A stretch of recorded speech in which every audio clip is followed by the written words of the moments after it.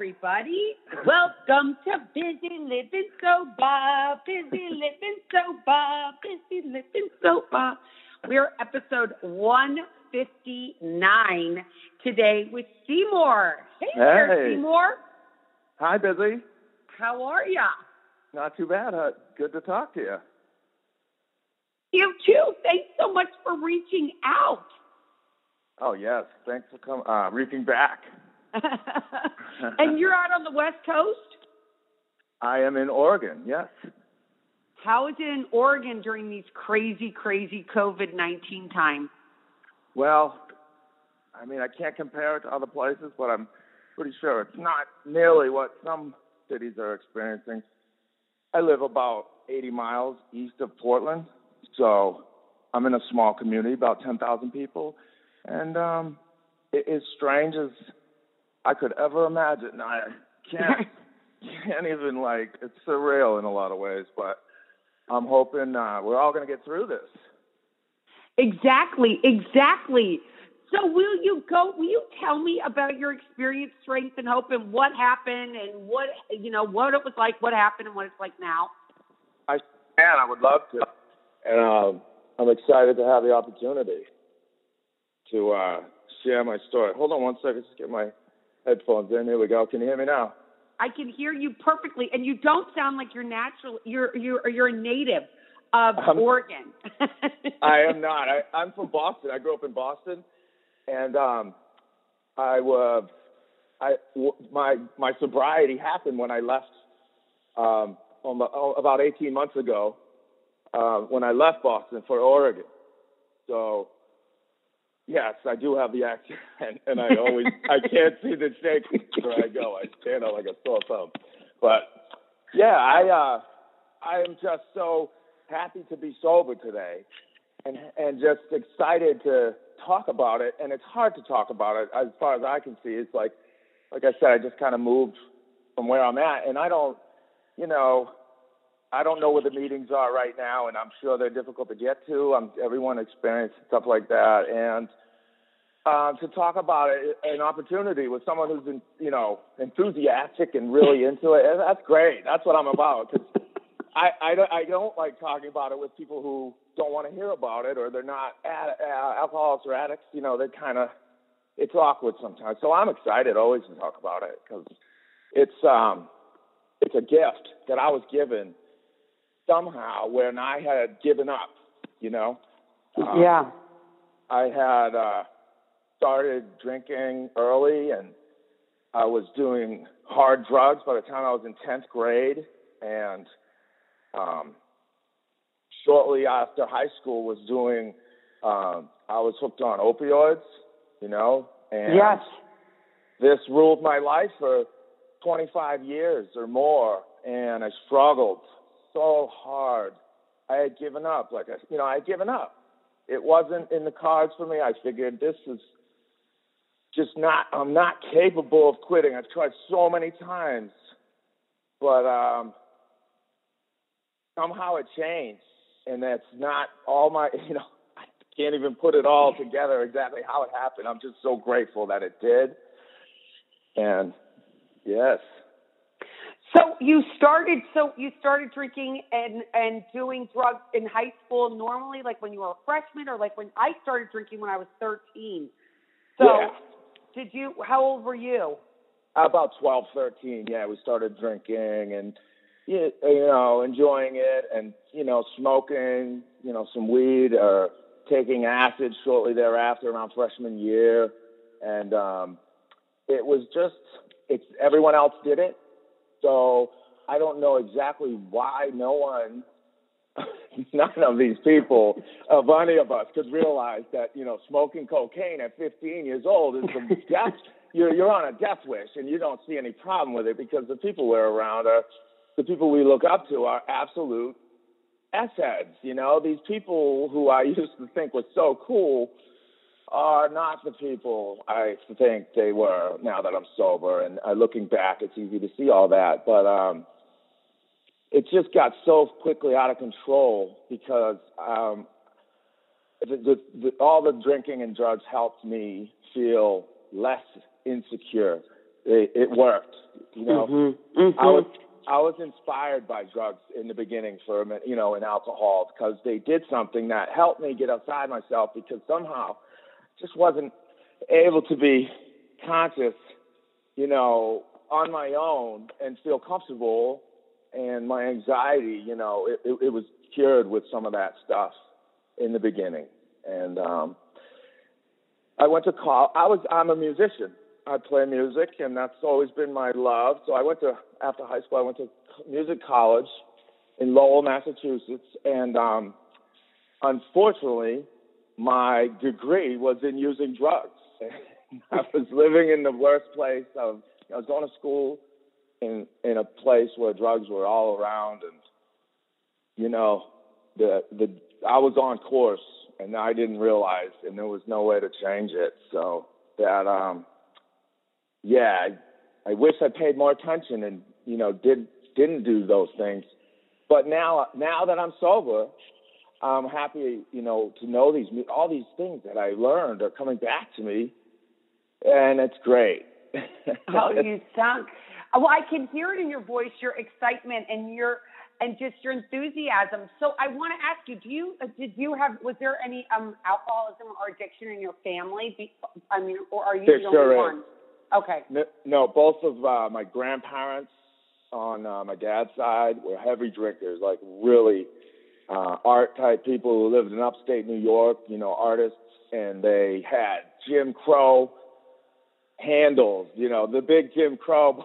They had cases of it when I was like 13 years old, wondering, like, why do they need so many? But that's how it works. You don't want to run out. Then my dad also was a drinker with depression. And, so it's definitely in my family. Yeah, I believe it sounds, I always believe that it's a family disease, and that it's kind of like you don't pick it. It's like you go, at least for me growing up, nobody said to me, oh, by the way, you might end up like your grandmother and become an alcoholic if you start drinking. Nobody ever told us that, right? No, there is a link. There's definitely a link. So you went to college, and then after you leave, now did you finish, or did you leave there and just go play music? What was your next adventure? Well, I was capable of graduating. Took me some extra time, but I did graduate, and I was happy to do that. And somehow I was able to do that. And then, you know, I had, you know, a lot of people worried about me for a long time.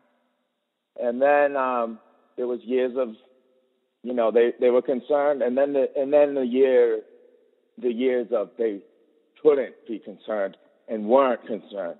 And I was still, you know, really messed up, but people just after a while don't even know how to help or want to help, and they're just tired of like dealing with it, and I get that. And you know, I've been in so many rehabs, it's almost in the triple digits. I can't even understand the years that I had. I was only out there for 25 years. How many rehabs did I do and how often? But I struggled just to, you know, I've done halfway houses, and there was times that I did have sobriety, and it just wasn't like it is now. Today I'm 180 degrees from the person I used to be. I identified myself with drugs. I was on the methadone clinic. So I love the methadone clinic, and it saved my life. But after years of it, it felt like my freedom was just, I couldn't really achieve the kind of sobriety I wanted in terms of myself. I'm not saying anything bad about those kinds of maintenance programs, because I would not be talking to you if it wasn't for that. And, you know, I broke away from that, and I used to identify myself as someone who did drugs, enjoyed them, pursued them, and my life was that, and alcohol too, all of it. And today I'm not that way. Today I don't want to cloud myself with these things, and I'm grateful that I could get far enough away to feel good, because it takes months, and just mentally and physically feeling horrible from quitting any kind of drug or alcohol. You know, you don't feel good. You're like, yeah, I should feel good right now. You know, I'm doing the right thing, but I feel terrible. Today I feel good, and I'm happy to be past the worst of it. Oh my gosh! And tell me this. So 18 months ago, what happened that made you wake up that day and say, people always want to know what happened, and I know that the listeners that are out there that are taking, like, have been on heroin and have been on methadone, and they're like, how did he do it? Like, what happened? Was there any, like, for me, there was no, like, sirens behind me, or I just was sick and tired. What would you say happened to you, Seymour? Well, I can explain it as well as I can. It had come down to where I was daily, getting my methadone daily, and that's, nothing new. But from there, it would continue with, I needed more drugs, different drugs, cocaine, and also pills. And then if I couldn't find this one, I'd buy that one. And then I'm buying more. And then I'm like finding myself buying heroin again after, not doing that, and absolutely just spinning out of control. And I have someone who I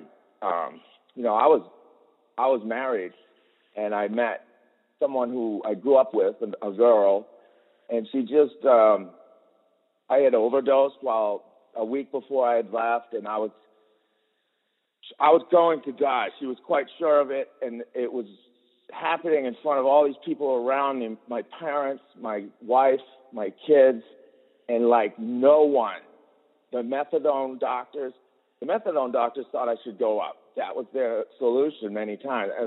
They just weren't hearing me. So I got on a plane. She convinced me, and I got on a plane, and I was set up to take my methadone for another week, and I did.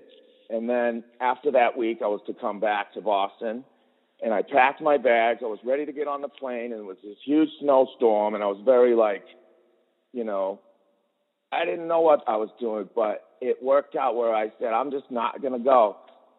I am not going to go back to Boston. Thank you. I'm not going back to Boston because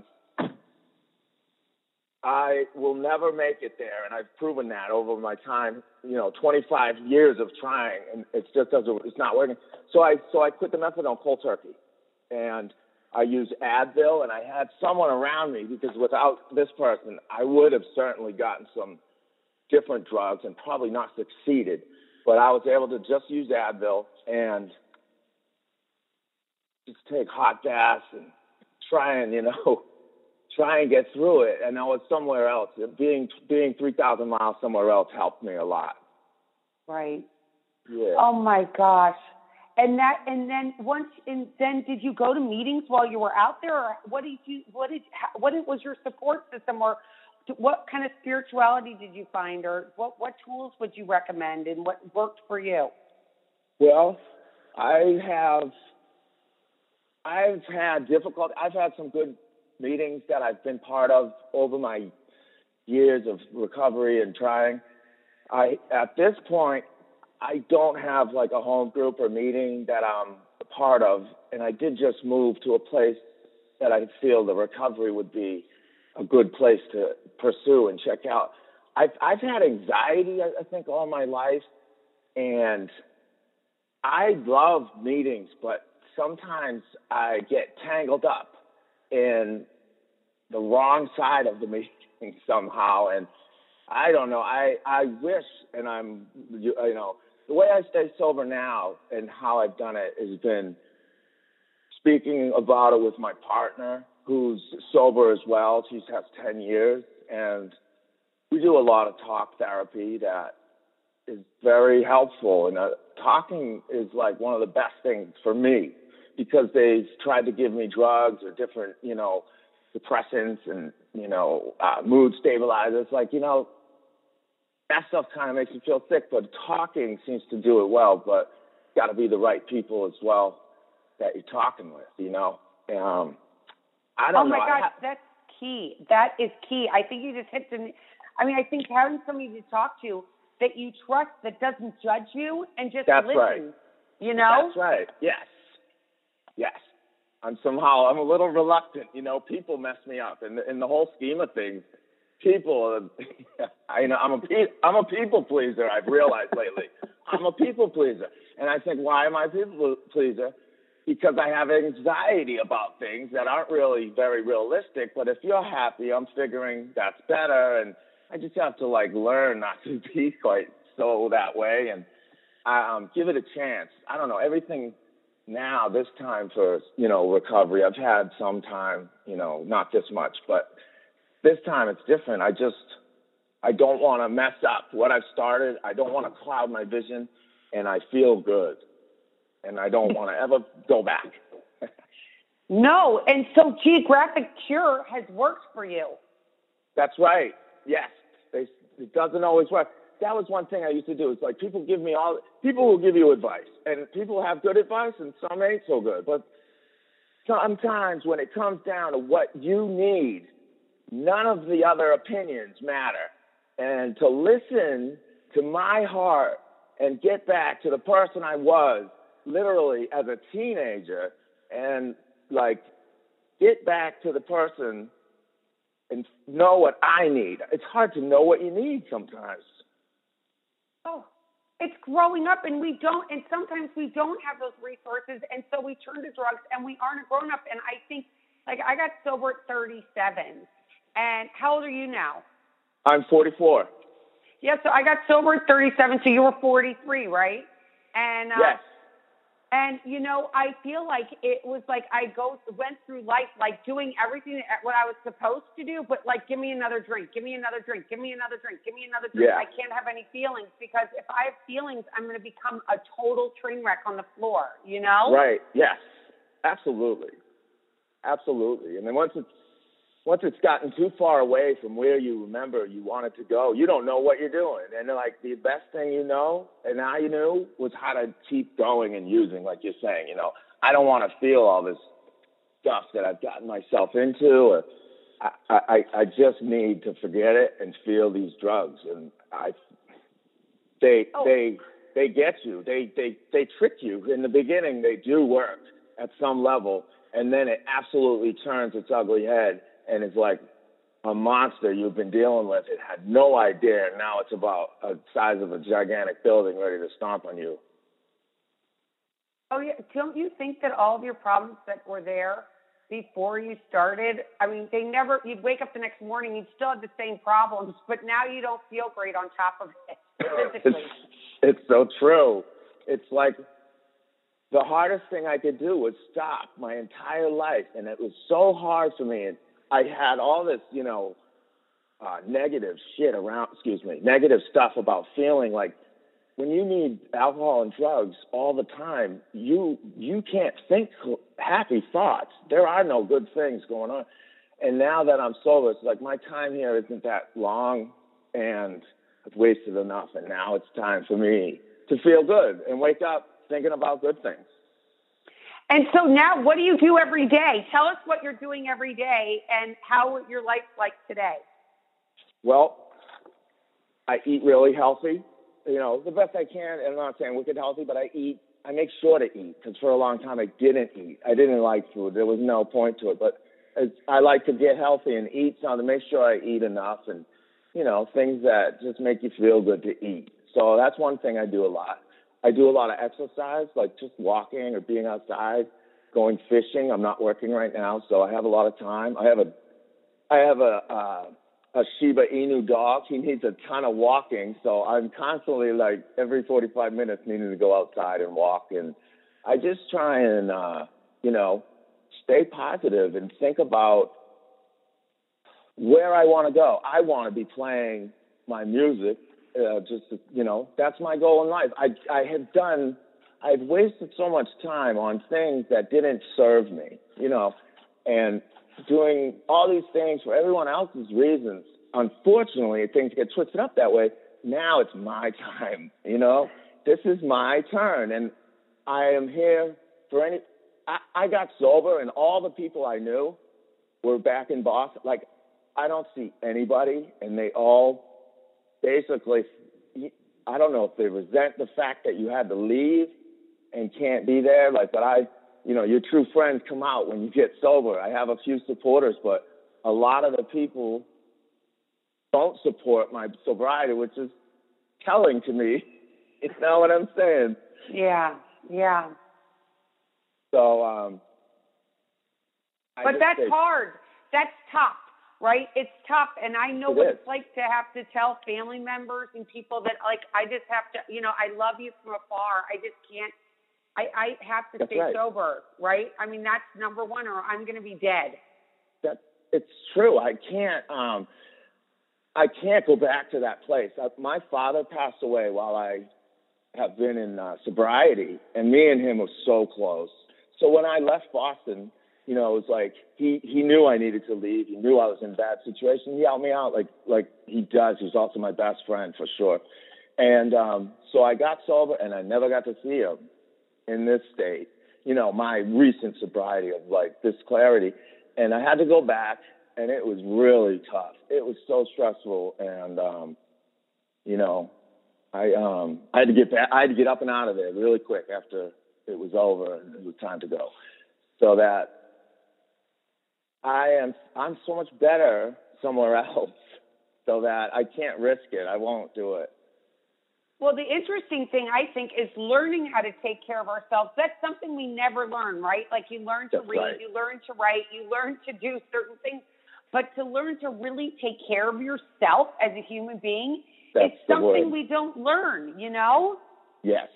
Self-care. You just brought it up.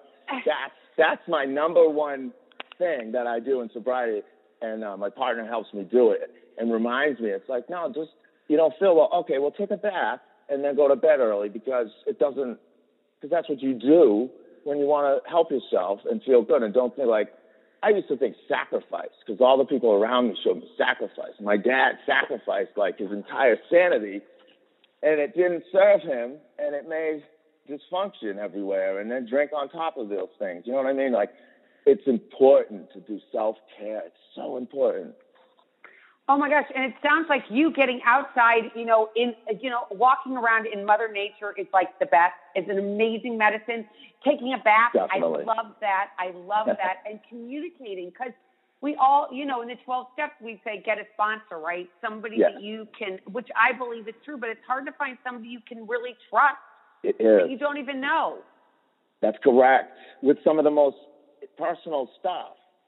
Yeah. And that's tricky. I'll be honest. If I didn't have, I call my partner my sponsor, because that's the way it works. If I couldn't speak about the way I felt and feel a connection to someone who really cared, I don't think I'd be sober right now. I have to be honest. So it's like, I know I didn't do this myself, and I know I'm really blessed to have someone who's close to me who can really help with like therapy. She's quite insightful on all these things, actually being in recovery and stuff, So, it's important to connect with somebody outside yourself, because inside my own mind is a dangerous place. I cannot be there and like not let people know that, I've been having these visions lately of flashbacks of times where I've been on the streets and been doing things and really bad times. And it's like, well, that's not just a flashback. That's you craving.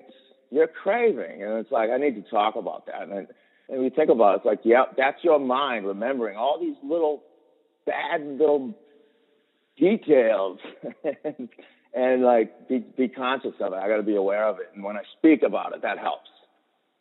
Of course, because I feel like once I let it out of my head and I either talk about it or write it down on paper, if I don't do that and it just sits in my brain, it becomes this big monster. That's love correct. The reference that you just used, like a big, tall building trying to smash you down, right? That's it. Yep. Because anything between my ears, it's like, I tell people that are newly coming in all the time, I'm like, going into your head is like a very dangerous place. It's true. It really is. True. Yeah. It is. And gosh, and how lucky are you that you got off of heroin? Because that isn't what's happening to a lot of Americans, a lot of young people. Man, I know. I feel like I shouldn't be here. And that's what I want to say to someone who might struggle and struggled and still is struggling. It's like the way I had to leave where I was, that was key. I had to go somewhere else, like 3,000 miles away. Not as close. I had to take my telephone and throw it away. I would recommend anybody who's trying to get sober. It's like you can't keep your focus if you have your telephone with even people who love you trying to call you. because you're not ready for that. You know, I see so many people have been in rehab and they're just like, you know, in 20 days, they want to just realign everything in their life and get back to it. And that's been my downfall, thinking I can do that. It's like, I had to make some big changes in my life. And part of it was like being honest, like, I don't want to be a laborer or a tree worker. I did tree work all my life. It's like, no, I want to be a musician. Well, you're never going to do it unless you try. And it's not easy, but sobriety is the only possibility for, you know, those things that I've always dreamt of. Oh my God, that is not the truth. Amen to that. I love what you just, it's amazing that you finally, you know, I hear so many people that go into treatment centers and they're like, oh, I got my phone. I have my phone the whole time. I'm like, how do you ever get sober with like, not like turning everything off? Yeah, all of it, all of the TV, the phone, and really like figure out those things that make you feel good. Because I was, you know, when I get sober, it's like I didn't want to get sober so I could go back to the job that I never really liked in the first place. Because that's not going to work. That's not going to work for me. And my time, you know, when I was young, no one could really tell you what to do. It's like, I wish someone maybe got me a little earlier and kind of just impressed upon me the dangers of the things I was doing, but you probably couldn't have made me understand anyone. And, you know, no one could have told me, and I would have listened. So that now that I'm older, I'm like, I don't want to die. I don't want to kill myself. I don't want to slowly be punishing my body. It's time to, like, self-care, do some natural things. And I never thought it would feel good. I got clean the first couple of weeks. I said, I'm never going to be able to eat. I'm never going to be able to, like, feel good because I'm not feeling good. And it took a while, but if you're out there and you feel that way, it does go away. I feel better today. I'm healthy, you know, as healthy as I can be, especially healthier than I was, you know. So. And tell me this: did you have any health problems because of it? I'm lucky that I do not. I have. Oh, that's so awesome. Yeah, I managed to like not be given a disease or some kind of illness that will be super difficult for me. I have a bad back, and that's from working. I'm super lucky. I'm blessed, and it's never too late to stop fucking, excuse me, I'm sorry to the boss. Never too late to just give yourself a chance. Give yourself a chance to live, because the person inside is never there when you're using. Exactly. The person that you really are down, it gets overshadowed with resentment and with fear and with shame and with blame and all those horrible like words that I could adjectives to describe the way we feel and the way we get to when we're using. It's an awful way. And I can hear that. I can't even see you, but it sounds like the light is definitely back on in your body and in your eyes, and that you feel like, oh my gosh, I'm back.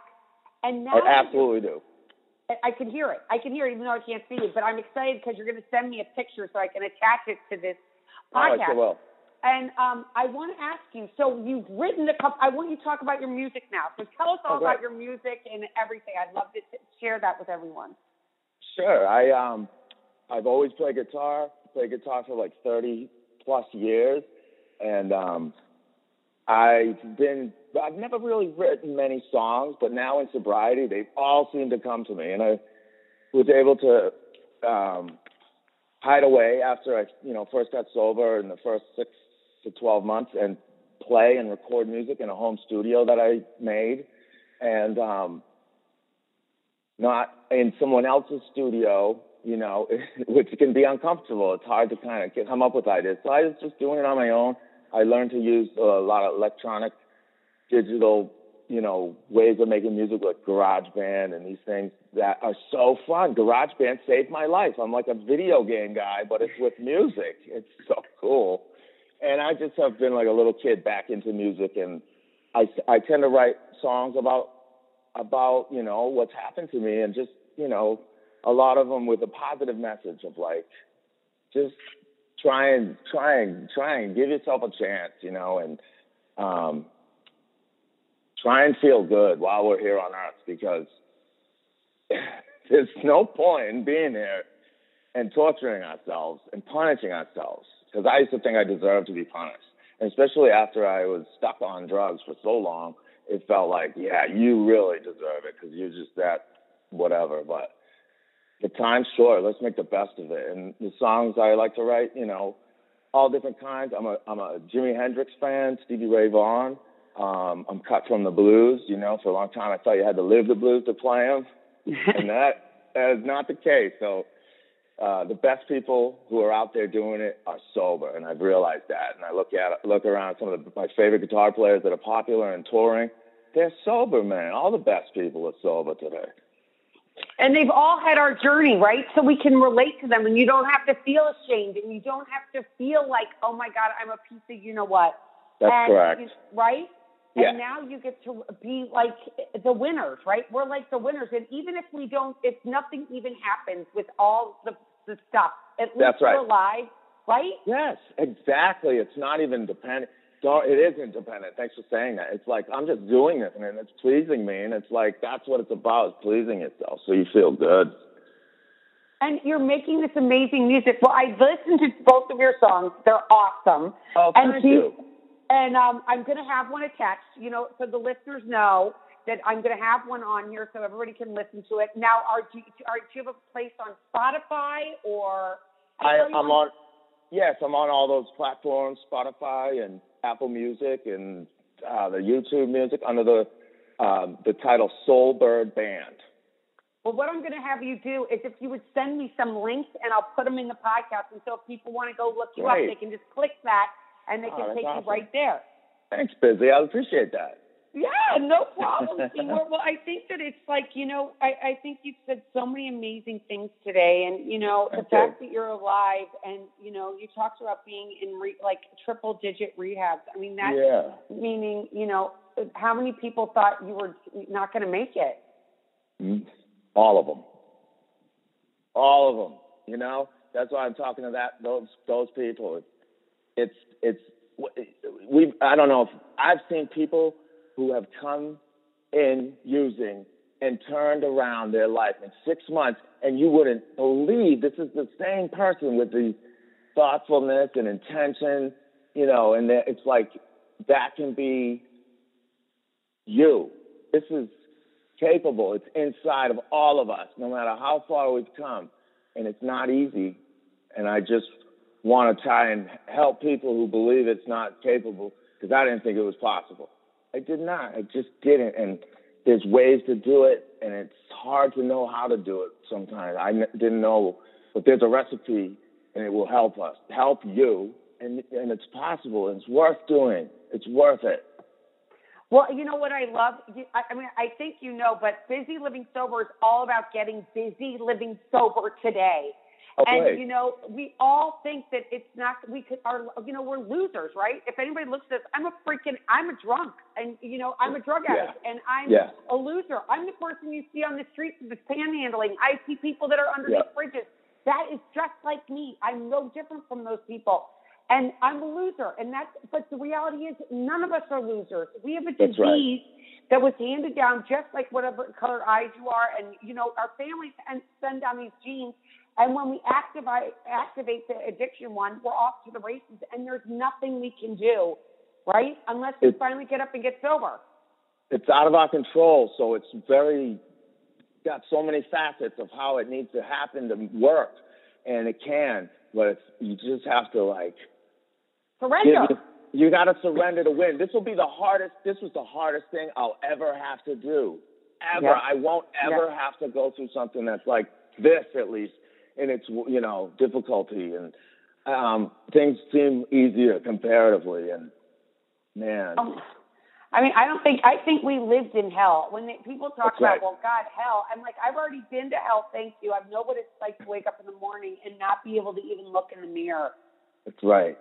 That's right. Now you are, and you're making music, and you're on fire, and you're falling in love with yourself, and you're getting out there, and it is like you've got to be proud of yourself. I am definitely cheering you on. I'm so grateful you reached out to me. I really am.